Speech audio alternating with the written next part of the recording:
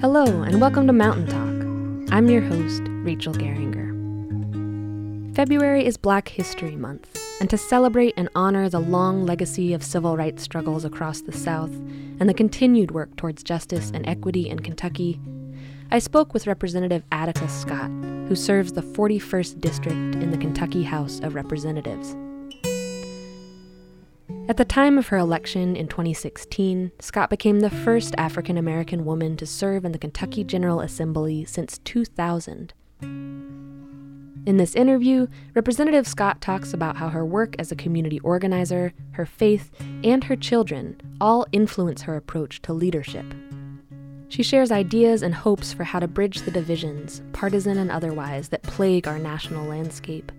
And she talks about some of her heroes, both personal and political, who inspire her every day.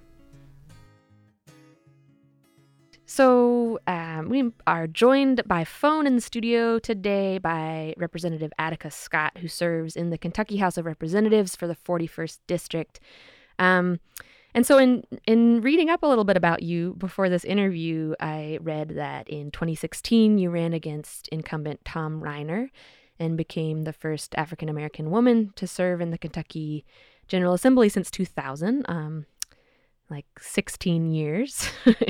And that earned you a place among Essence Magazine's Woke 100 Women list that featured Black women trailblazers in politics, business, and entertainment. I also read that you're a mom, you have 2 kids, and that you've focused a lot throughout your time, both in office, but also in your life prior to being elected, on issues of social justice broadly, issues affecting women, communities of color in Kentucky, issues around class inequities and access to health care. And so I'm wondering, if you could sort of talk about some of the issues that are most important to you in your work, both as a representative, but just kind of generally in your life. Definitely. And Rachel, thank you so much for that warm introduction. I truly appreciate it. And, for me, being a mom is really what got me into running for office in the first place, because the first time I ran for office, it was actually for a school board in Jefferson County, because I was a mom of 2 kids, and I wanted to make sure that they had someone who was fighting for them and their classmates. So they have been my inspiration for a long time to actually run for office. But I did start out doing grassroots-based, community-based work, organizing in different communities and on different social justice issues. And so while Louisville is home, I did want to go away to college. So I went away to Knoxville College in East Tennessee and lived there for about 14 years, where I got married and started my family, and did work there with an organization called the National Conference for Community and Justice. It was formerly the National Conference of Christians and Jews.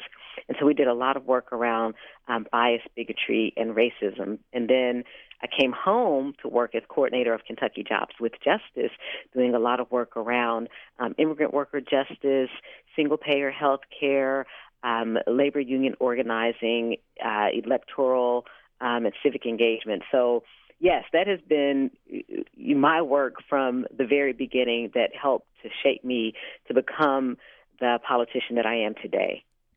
Yeah.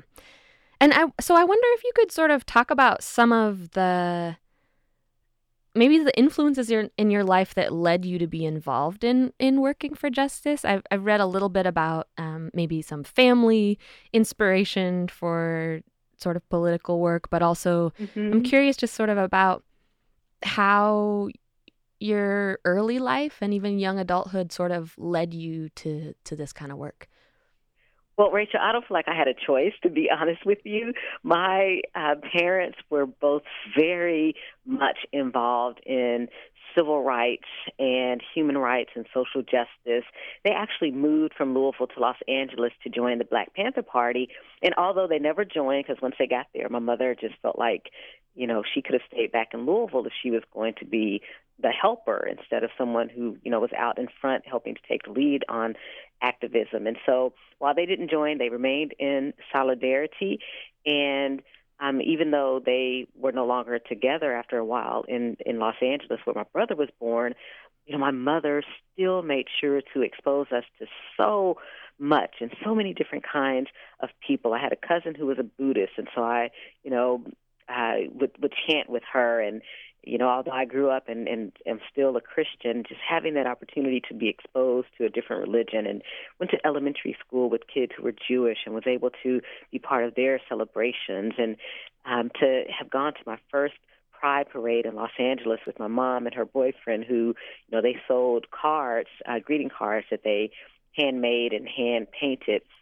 Was just such an important part of my upbringing and helped to shape me to be the kind of person who's just naturally inclusive and wanting to make sure that people are represented and that I'm fighting for people and fighting with people. And I truly appreciate my parents for that upbringing. I truly appreciate them for exposing me to life that was different than what I was used to, so that I could understand that my experience isn't the only experience. And so it's really them. It's, as I mentioned before, my kids just really helping to shape me to see, that there's so much more that's bigger than me, that I'm out here, but I'm out here for the we, for all of us, for the collective. My experiences living in Knoxville, Tennessee, living in East Tennessee, and what we often refer to as urban Appalachia, and having the experiences there, and then coming back home to Louisville and Kentucky, and being in community with lots of different people, just really helped me. And all of those folks that I navigated with and am in community with have inspired me in lots of different ways, whether it's my political mentor, the Honorable Eleanor Jordan, who was actually the last Black woman to serve in Frankfort before I was elected, or whether it's my friends, people of faith who keep me grounded and help me to reflect on who I am as a spiritual being who's also a politician, working in government. So lots of different influences, lots of different people who have inspired me. Yeah. Thank you. So I guess I'm wondering if we could dig a little bit more into some of the work that you did sort of prior to getting elected, and some of the more community organizing roles that you've had.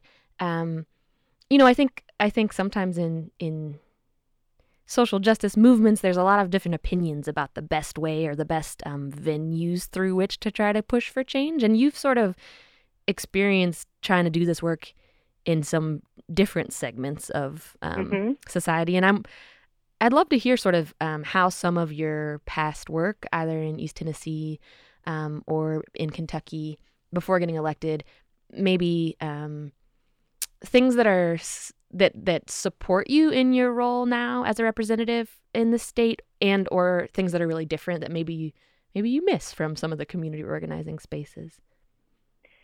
Definitely. Well, I will say that when I first ran for office, I had there were some all women of color. We were sitting down every couple of months or so with one another at our different kitchen tables and just, lamenting the state of public affairs and how we were not being represented as women of color, and especially as young women of color. And that's really where that first push to run came from.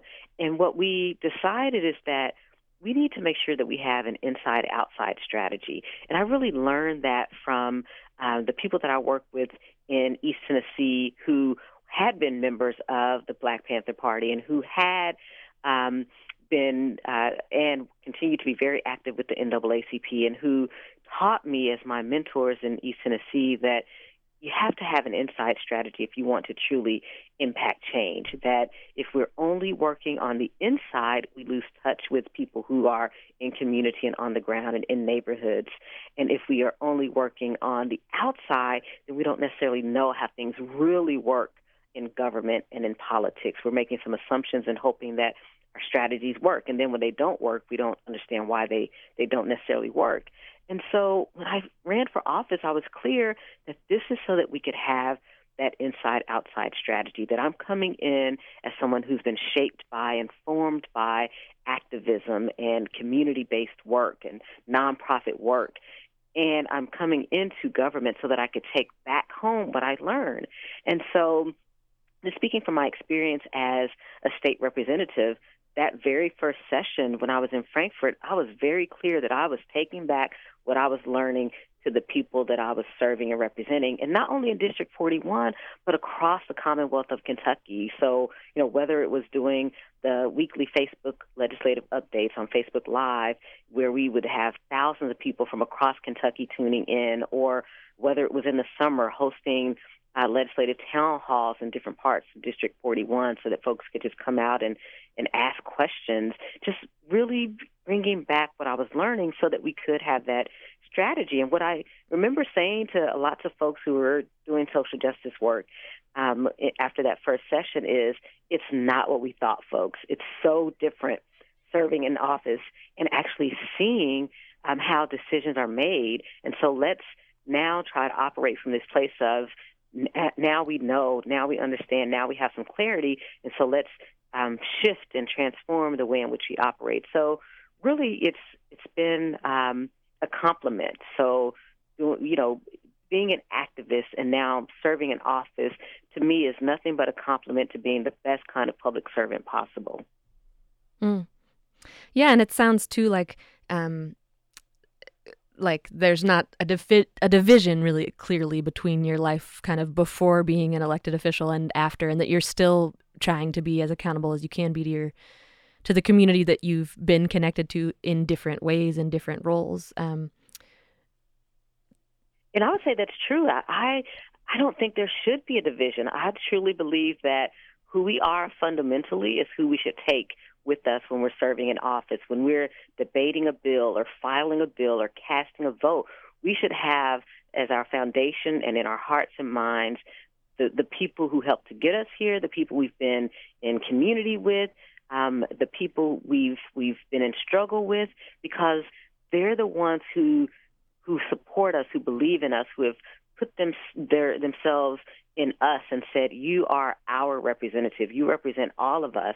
You're simply the one we have chosen to send to be our face in the state capitol. And so I don't believe there should be a division. I think that when we create those divisions, that's when we lose touch. That's when people become politicians in the negative sense of the word, because they don't go back home and stay accountable and allow themselves to be transparent and to receive criticism and feedback. It's that staying in community. It's that breaking down of those divisions and divides. It's that not allowing for that the false narratives and separation of activism and organizing and public service to occur, but instead seeing them as wholly and fundamentally a part of one another. Hmm. That's really interesting. It seems like we're in such a time kind of nationally where a lot of people do feel such a divide between elected officials and their own communities, and in so many different communities, and even across like very different political sort of camps, right? That people feel this divide. And so I'm really curious if you have, I mean, you sort of mentioned some of the ways in which you've tried to bring your knowledge that you've gained in the House of Representatives back to kind of community organizing efforts. I'm curious though if you have more to say about that, about how you think elected officials can be better kind of in touch with their constituents, because it seems like it's just such a huge issue in our country right now. It is, and I have hope. When I look at the 116th Congress and look at all of the women and women of color who are serving now, I mean, it's record numbers, and the ways in which they are making sure that they share what they are learning with their constituents and with their followers, it just gives me hope that we are breaking down those silos and those divisions, and that we're trying to share back in very layman's ways with people what's really happening in our nation's capital and in our state capital. And so I see them doing that nationally. At the state level, I see that with so many of us who have been recently elected, whether it was those of us who were elected in 2016 or 2018, who are using these new media and social media tools to stay connected, but also making sure that we're, for example, doing town halls and community forums and opening ourselves up to questions and comments and giving feedback. And I just have to say, Rachel, when I am in Frankfort and, for example, 2018, having some young women from Eastern Kentucky stop by my office and say, we just wanted to stop by and say to you that you're the representative we wish we had. That just warms my heart, and it says to me, that's how we do this. We break it down by urban-rural divides.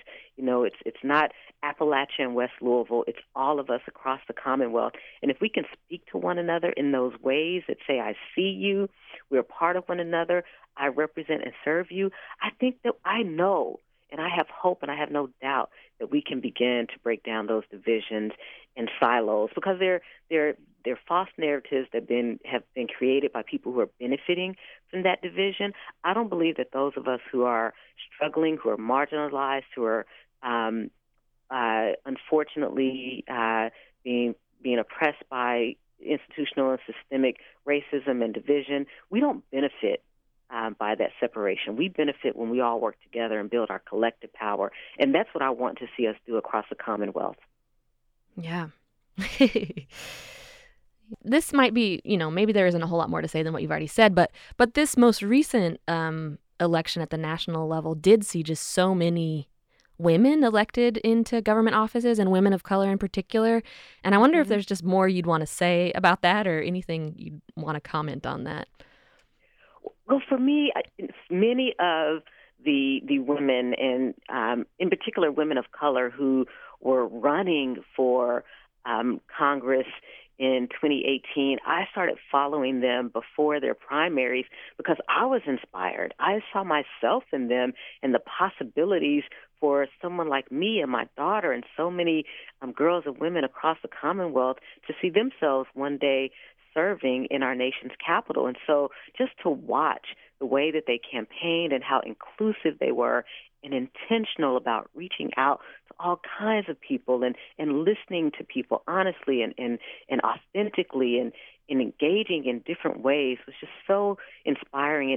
And I've already been able to see them in action and at work, to see that they're committed to governing differently, that they understand that we're in a different time. We're in a time when, as women, we are owning our power and our voice, and we're using them, because we all have power and we all have a voice in different ways and in different settings, and we're using that.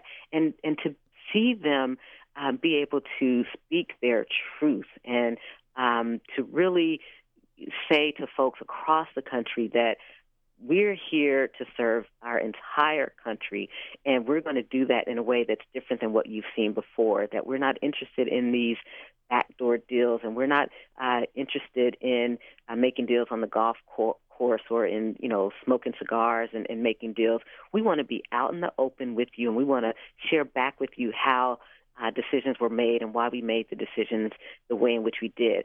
To me, that goes back to the need for more women in office and in leadership, because we are different. We govern differently. We're more community focused and minded, and we bring community with us. It's hardly ever just about us having a position and title. It's about us being sent by the people to serve. And so we remember that. And so hopefully at the local and state level here in Kentucky, we're going to have more and more women who step up to run for office. I'm inspired by the 116th Congress, because I know that in Kentucky at the local and state level, we're going to have more women of color stepping up to run for office. And the way that happens is when all of us across Kentucky say, we're going to support you, that you won't be out there on your own. And we know that whether you're going to D.C. or you're going to Frankfort, that you're going to represent us. So we're going to make sure we do everything we can to get you there. Yeah. Well, kind of going off that and what you just said about thinking that women sort of govern differently, I'm curious, both as a woman, also as a Black woman in a state that's seen nationally as a pretty conservative Southern state politically. I'm certain that you face Mm-hmm. challenges in your career, right? And pushback and some not so fun parts. And I'm just Mm-hmm. curious if you could speak to that, and especially maybe for young women of color who might be interested in someday running for office. Sort of, do you have advice on how to deal with some of the hard parts of it? Well, when I ran for school board, I was told that it was not my time. So I guess I was seen as too young in my 30s, and also I didn't have a political last name that people knew. So I was told it was not my time to run. It was a five-way race, and I still, with little to no name recognition or money, ended up coming in second place. So we ran a really strong grassroots campaign, and we didn't give up, and we didn't listen to the naysayers because it's any of our time. If any of us are eligible to run for an office, it's our time. It's not up to some status quo or establishment or corporate body to decide for us when we should run. If that were the case, we would not have as many people of color in office or women in office because we are often told it's not our time or that office is not for you or we already have someone in mind. And then when I served on Louisville Metro Council, I know we're on the radio, Rachel, but for listeners, I wear my hair naturally. I have locks, and so I remember being told that part of the conversation that was going around with council members is she going to cut her hair? Would I change my hair to serve on Metro Council? So get rid of my natural hair and straighten it, put chemicals in it or heat on it. And so those kinds of things as a Black woman, I have to face in ways that other people don't have to face.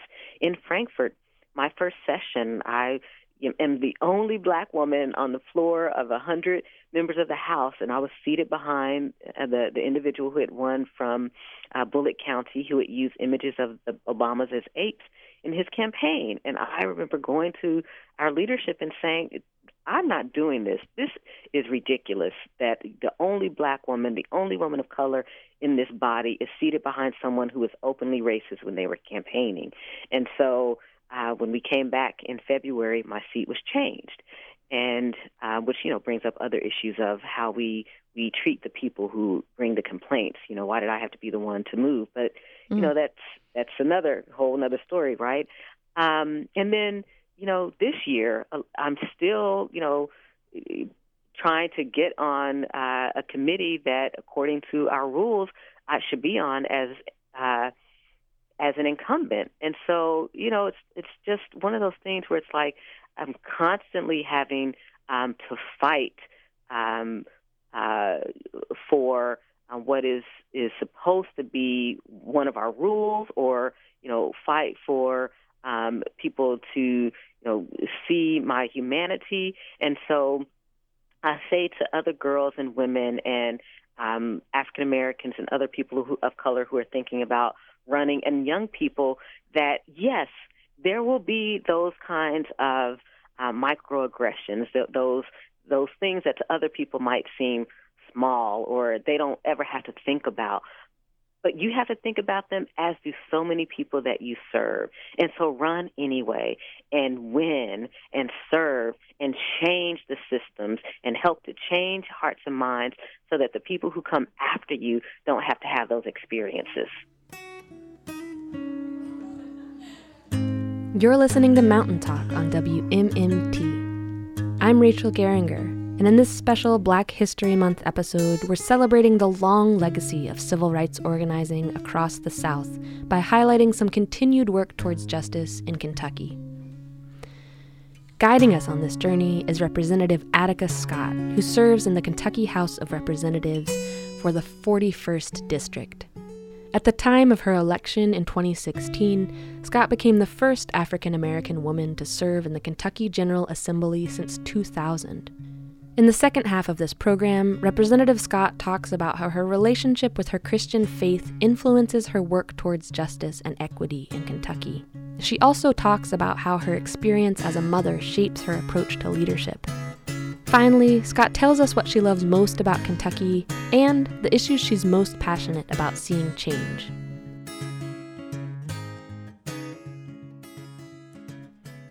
earlier when I asked you sort of some of the influences in your life that led you to sort of be involved in a fight for justice in the state and in the country. You mentioned both faith and your children. Hmm. And I wonder if you could talk about how you see sort of faith working with political work, in especially in a state that has had some kind of religious freedom legislation in the past and proposals that restrict rights of the LGBTQ community. I'm just curious sort of to hear your take on how faith can be um, an important part of politics without infringing on people's lives in negative ways.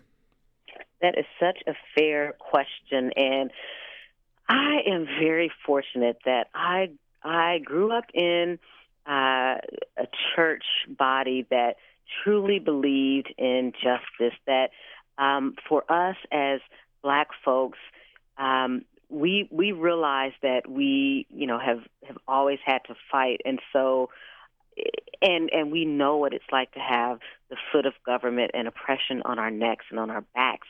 And so I was brought up to believe that we shouldn't want that for anyone.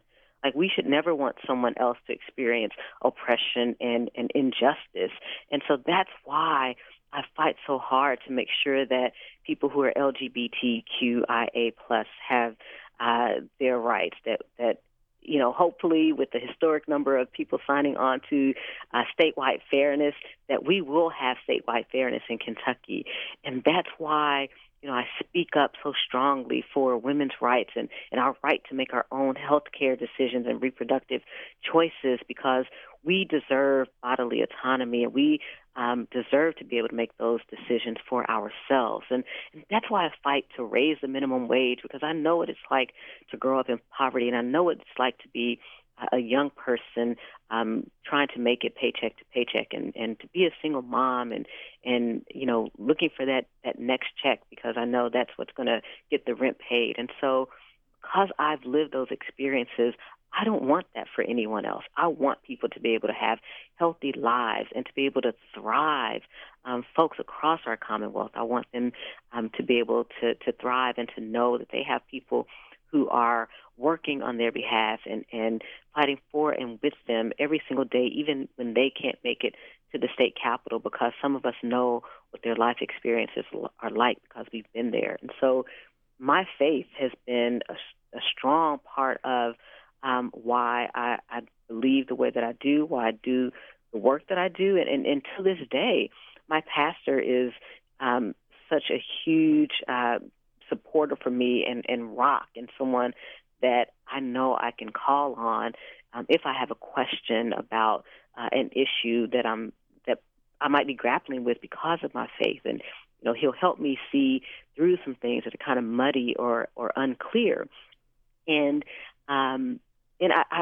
my faith has never taught me that it's okay to prejudge people. My faith has never taught me that it's okay to be sexist or racist or homophobic. My faith has never taught me that, and so I wouldn't be that person. And I have long lived by Amos 5:24. That's one of my favorite quotes. But let justice roll on like a river, and righteousness like a never-failing stream. I mean, I truly believe that we have to be about the business of fighting for justice and do it in a way that's righteous and above board, and that is welcoming and inclusive of everyone.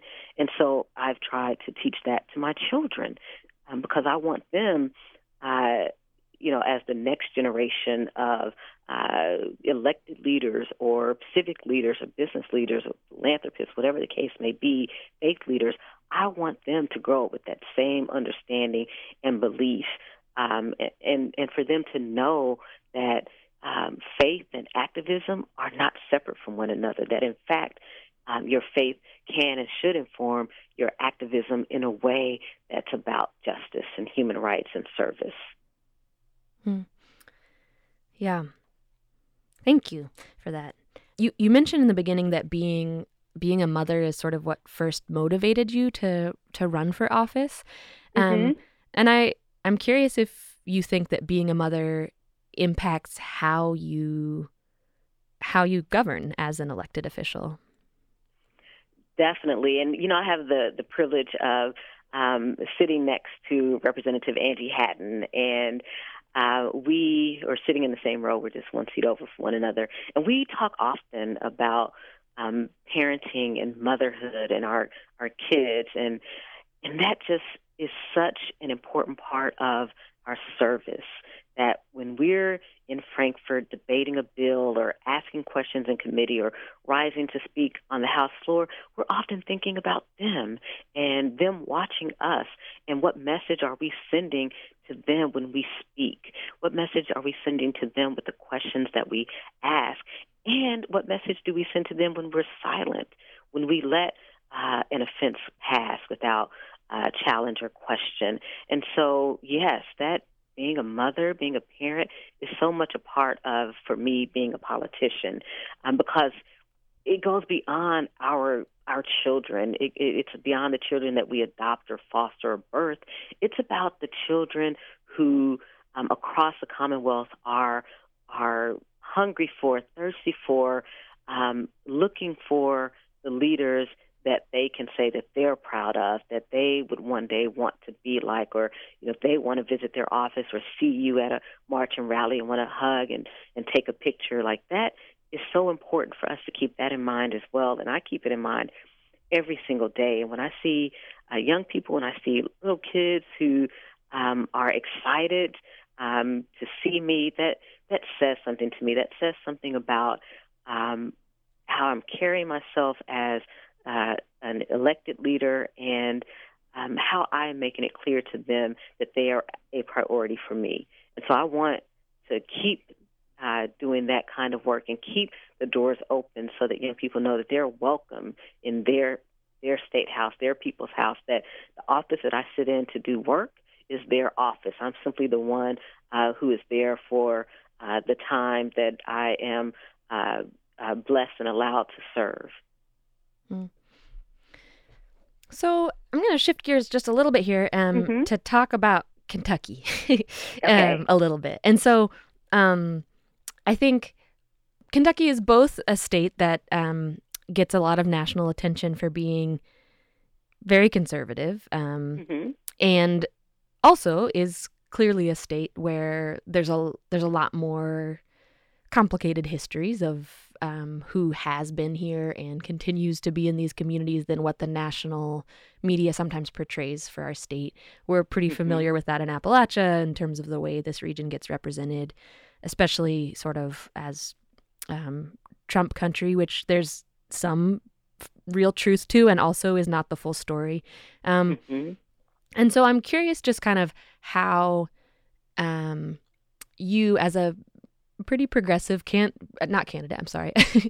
representative in this state, sort of balance that this understanding that there is a really long history of sort of social justice organizing in this state, and also there's a really long history of pretty powerful conservative politics in the state that influence the national landscape too, and just kind of how you navigate some of that in your work. Thank you for that question, because it's something that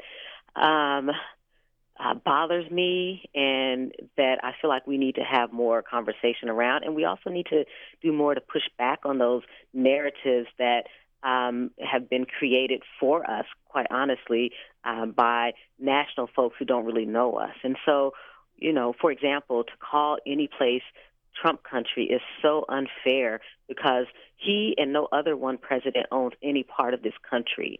They are people that are in service to all of us. And so this, just like Louisville or Lexington were not Obama country, Appalachia is not Trump country. Appalachia is your country. It's my country. It's our country.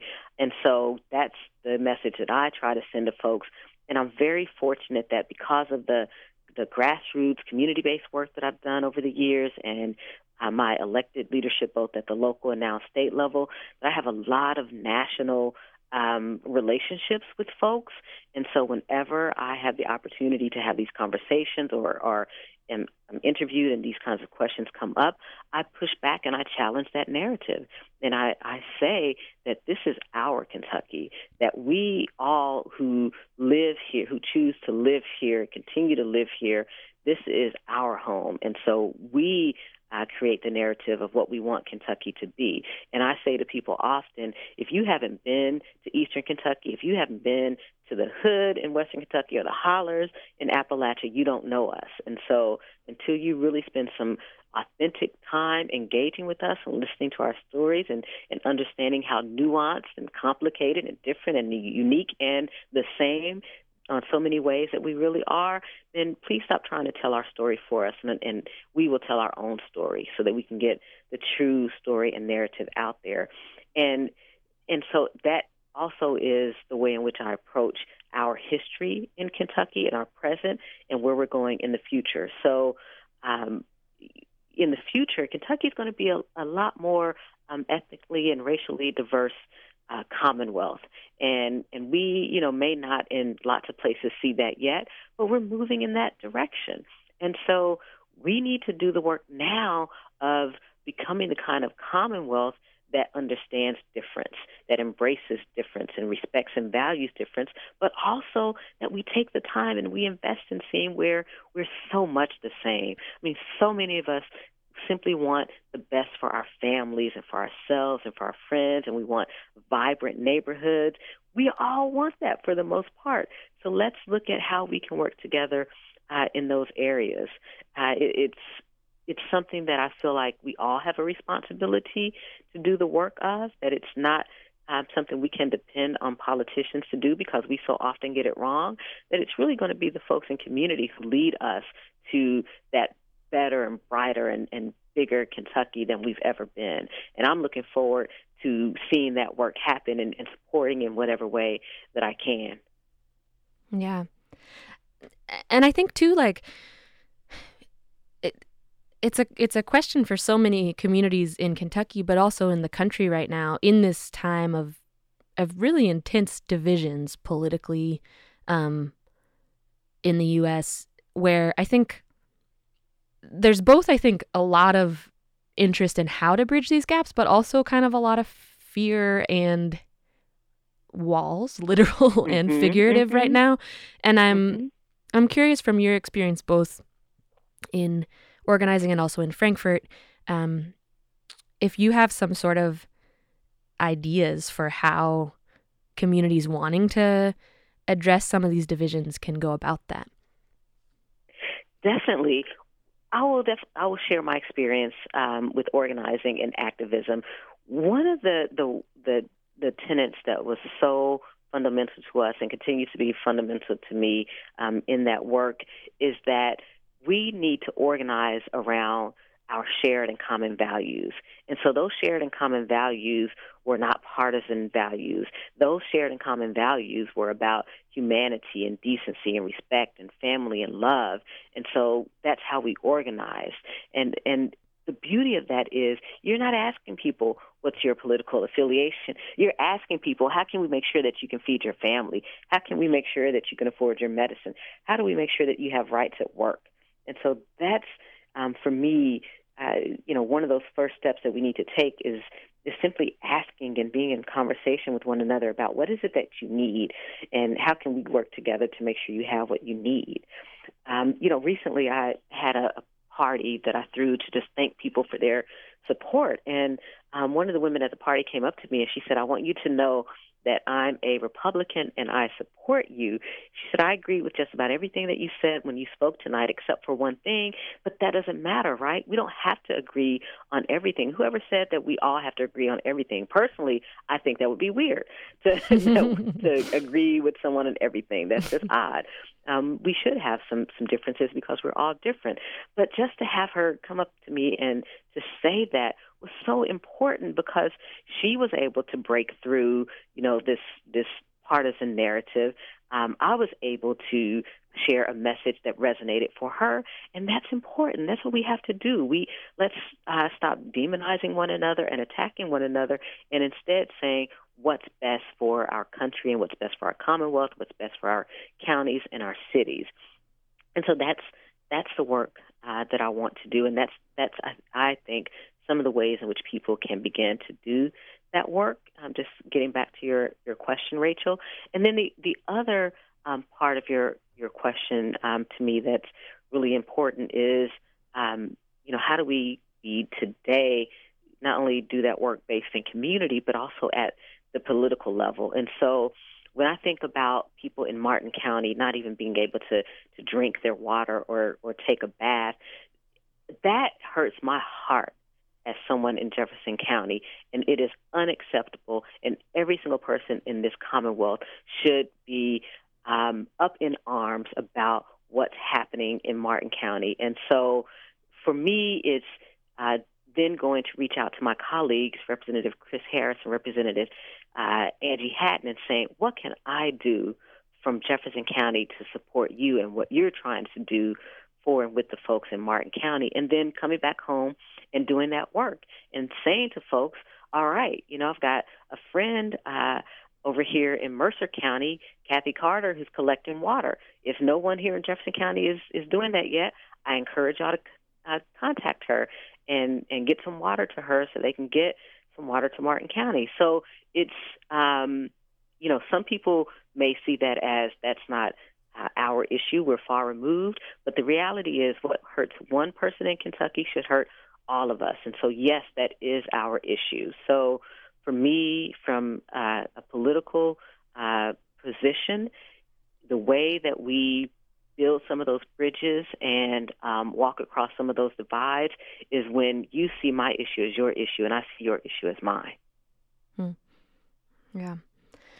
I'm going to ask you sort of what sounds like a simple question, but I'm curious what you'll say, which is I'm curious some of the things that you love most about Kentucky and some of the things that you're most motivated to see change in the state. Kentucky, we have the best food. Oh my gosh, Rachel, I'm a foodie. I love food, all kinds of food. And anywhere I go in Kentucky, I can always find some of the best food ever. So I love that about Kentucky. I love the people in Kentucky. We find a way in Kentucky, whatever that way is, we find a way. And we have the solutions to whatever our problems are. We just have to make sure that we have both the community and political will to address those issues and problems and challenges. But I believe that we can do it, and that's part of the beauty of Kentucky, that there's so much belief and faith that exists across the Commonwealth that I know we can do anything, and I'm so inspired by that. I love the energy of young people in Kentucky. I mean, whether it's at the elementary, middle, high school, college, university level, I love the energy, and especially the energy that I've been seeing in recent years from young people, whether it's March for Our Lives or queer young people in Appalachia, whatever the movement or issue or place may be. Just loving seeing that leadership from young people. And I love the women of Kentucky. The women of Kentucky know how to fight. We know how to speak up and own our voice. We know how to have our strong stances, like literally, physically, and also mentally. We have strong stances and positions, and we know how to work together. As women in Kentucky, we are showing the country what it means to work together. And you asked earlier about the fact that we have so many groups and organizations across the Commonwealth doing good work and working together. That's something that's known nationally, Rachel. I mean, people across the country know Kentucky for having lots of organizations that work together. And that's so important for the way in which we continue to transform the narrative about Kentucky. So I love so much about Kentucky, and I love looking at data and demographic trends and changes and seeing where we're going in the next couple of decades to be a much more diverse Commonwealth in terms of ethnicity and race. It's very exciting. And that also brings some challenges and opportunities. Going back to the second part of your question, that yes, there will be challenges and opportunities that come with that transformation. And we have the chance right now to be ready, to be prepared for those changes. And, whether it's making sure we have a clear and accurate census count in 2020 so that we know for the next decade what kinds of services we need to make sure we provide. There are going to be challenges always, and I believe we have the opportunity to address those challenges. Yes, I'm very concerned about and hurt by some of the hatred that I've seen in recent years in different parts of Kentucky. And at the same time, I appreciate the people who have looked that hatred in the eye and said, we will not have that here.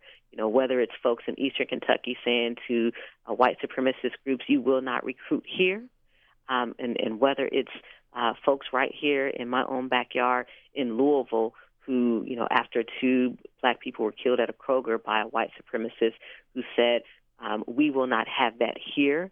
It's people across Kentucky who then push back on the ugliness and say that we are a better Kentucky, and we will. And some maybe historically we've been quiet, and maybe historically we've accepted some things, but not today and not tomorrow. Yeah, thank you. So, through this work that you're doing, which I'm sure at times can be challenging and can be exhausting and can be really daunting, I'm wondering what kinds of things bring you joy and how you sort of stay inspired and motivated. Thanks for that question, Rachel. Such a good question. So I have to give a shout out to the people in my life who said to me after my first session that they were going to start a meal train for me during the legislative session so that my daughter and I, on those nights when we could be in Frankfort till 11:30 at night and not get home until after 1 a.m., could have food at home. And so in 2018, some very good friends of mine started this meal train, and they each signed up for a Friday during the legislative session to bring us a meal. I mean, that's huge. And so they're doing it again this year. And, I've shared that with some of my colleagues who I know are parenting and also working full time while at the same time serving in the legislature, which is my reality as, a mom and a state representative and, working full time. I've shared that with them to say when people step up to say that they want to help you in some way and they offer some kind of help, take them up on that offer because your family and your friends, they mean that. They know you, they love you, they see what you need, so accept that. So that it helps sustain me, it fills me, it gives me joy. Also, being back home and being able to participate in worship services at my church fulfill me and sustain me and keep me going. Having my elders at church who just, say, you're doing a good job, keep it up. That's so important for me to hear because I know that for so long they have lived with institutions and systems, live with government and politics that has neglected them, forgotten them, or even oppressed them. And so that just means so much to me, and that continues to sustain me and fill me. And then I'm so full of joy, and it gives me joy when I am around young people in particular who are just asking great questions about, well, how does Frankfort work? How does the session work? How can I get involved? And then their eyes light up when I say something like, come be a page on our house floor, or come and shadow me for a day. And they do it. They follow up. And to just see them as we walk through the Capitol on any given day to meetings and committee hearings and to, read through legislation, that's just joyful. And so, I wish that for other people who are serving, that they have the kinds of support systems that I have, the kinds of connections to the people who will continue to inspire them, like so many young people right here in Louisville and across the Commonwealth inspire me. Great. Thank you. And then, so this this interview we are pre-recording, but it's going to be airing during our Black History Month series of Mountain Talks, exploring kind of history locally in Appalachia, but also kind of throughout Kentucky. And I'm knowing that this will be airing during that programming. I'm wondering if there are any kind of names of people who are heroes or sheroes of yours, who you think about through your work, whether they're people that you've met or people that you've learned about throughout history. Well, I want folks who are listening, who are tuning in, to know that the African American members of the House started in 2018 to do what we call a Black History Month vignette during every day of the session. So we'd each stand once a day and give a Black History Month vignette, and it was always focused on Kentucky Black history. And there was so much that our colleagues would come up to us with afterwards and say that they learned. And I, for one, focused on Appalachia as one of the areas where I wanted to make sure to pull out and share that Black history, in part because my former father-in-law was a coal miner from Fairmont, West Virginia. And so, when I think about the history of coal mining, I wanted to lift that up in his honor and in his memory. And so I pulled out those stories. And we're going to do that again for this month, February, Black History Month. So please tune in so that you can hear those vignettes that we share, and you might actually learn something about Black history in Kentucky that you didn't know. And so that history and that knowledge feeds me today, and it helps me to keep going when I think about the Black women who came before me to serve in the legislature. And I've already lifted up the Honorable Eleanor Jordan, and she was also the first Black person in Kentucky to run for Congress. And I'm so inspired by her story and so grateful that she lives in my neighborhood, and she's someone who, is a phone call away or a door knock away. I think about the people in Kentucky whose names we don't know, but I also think about the people whose names we know, and especially women like Coretta Scott King, who helped me to see what it means to be intersectional, who just by her very being was clear and intentional about supporting gay rights, and that Black rights were important, gay rights were important, that we have to address the issue of poverty in our country. And I believe we have to do that across our Commonwealth. So she continues to inspire me to this day. And I'm inspired by the women who are serving in the 116th Congress. I don't know that I could say that enough, because we have, for the first time ever, think about the history of this country, for the first time ever, we have two Native Indian women who are serving in Congress for the first time ever. And I am so inspired by Representative Davids and Representative Holland and their stories and how they are saying to the rest of us, you too can serve. And so when I think about them, and when I think about my colleague, Representative Nima Kulkarni, who is now the first Indian immigrant ever to serve in the Kentucky House of Representatives, I am hopeful, I am joyous, and I know that Kentucky, we are going to build a better Commonwealth for all of us. Thank you. Yeah. And so that's kind of the end of my questions. I did want to just ask, which I always ask folks at the end of an interview, if there's something you think we should have talked about or something that you'd want folks to know before we wrap up recording. Well, one of the things that I want folks to know who are listening is that the capital of Kentucky in Frankfort is your capital. It's the people's house. And no matter how much the administration or any other body might try to bar you or limit your access, it's your building. And so we have spoken up, and we have been able to get access opened up again to the Capitol building from the annex. So I encourage you to come visit, even if you can only come and visit once, whether it's because of child care, elder care, your work schedule, transportation, whatever the case may be. If you can connect groups in your community who are coming to Frankfort, please try to come once. I think it's so important for you to see your government in action, to see your state representative and your state senator in action, and for you to be able to go back home and share your experience with others. So I just want to encourage folks, come visit us. I would love to see you. Stop by my office to say hello. Let's grab a hug and take a picture together. And I look forward to continuing to serve you in the legislature and in whatever other capacity I'm called to serve. Great. Thank you so much for making time for this. And I really enjoyed getting to learn more about you through researching and through talking with you. I'm glad to know about you and your work. Thank you so much, Rachel. I appreciate the opportunity.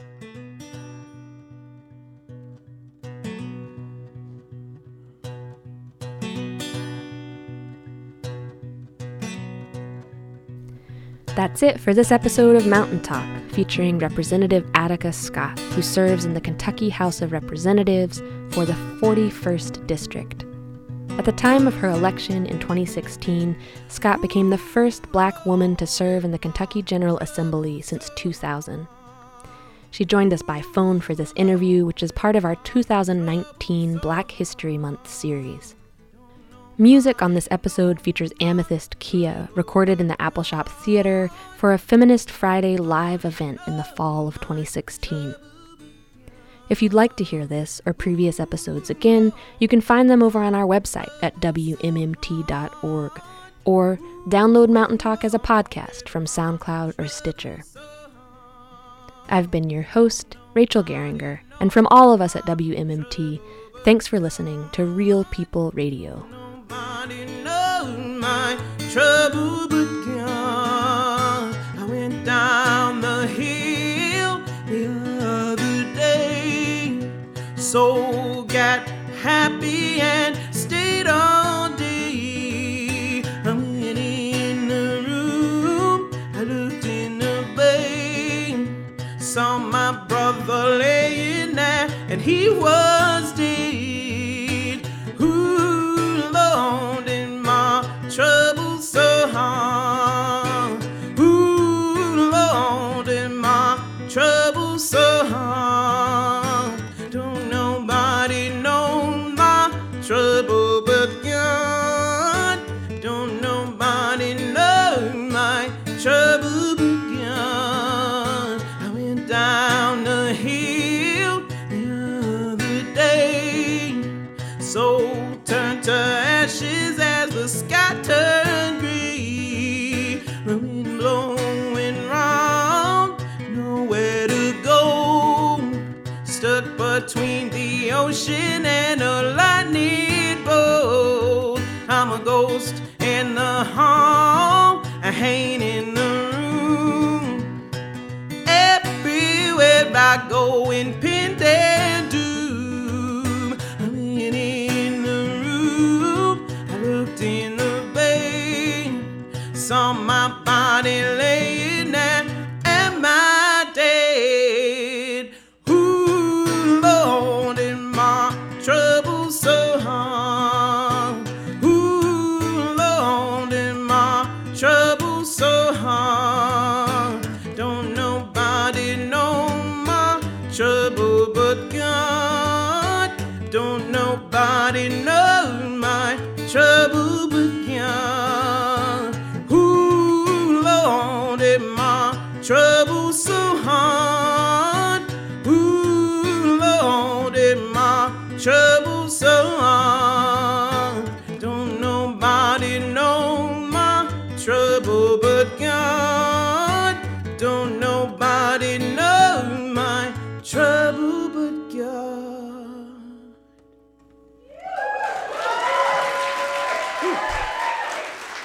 Thank you.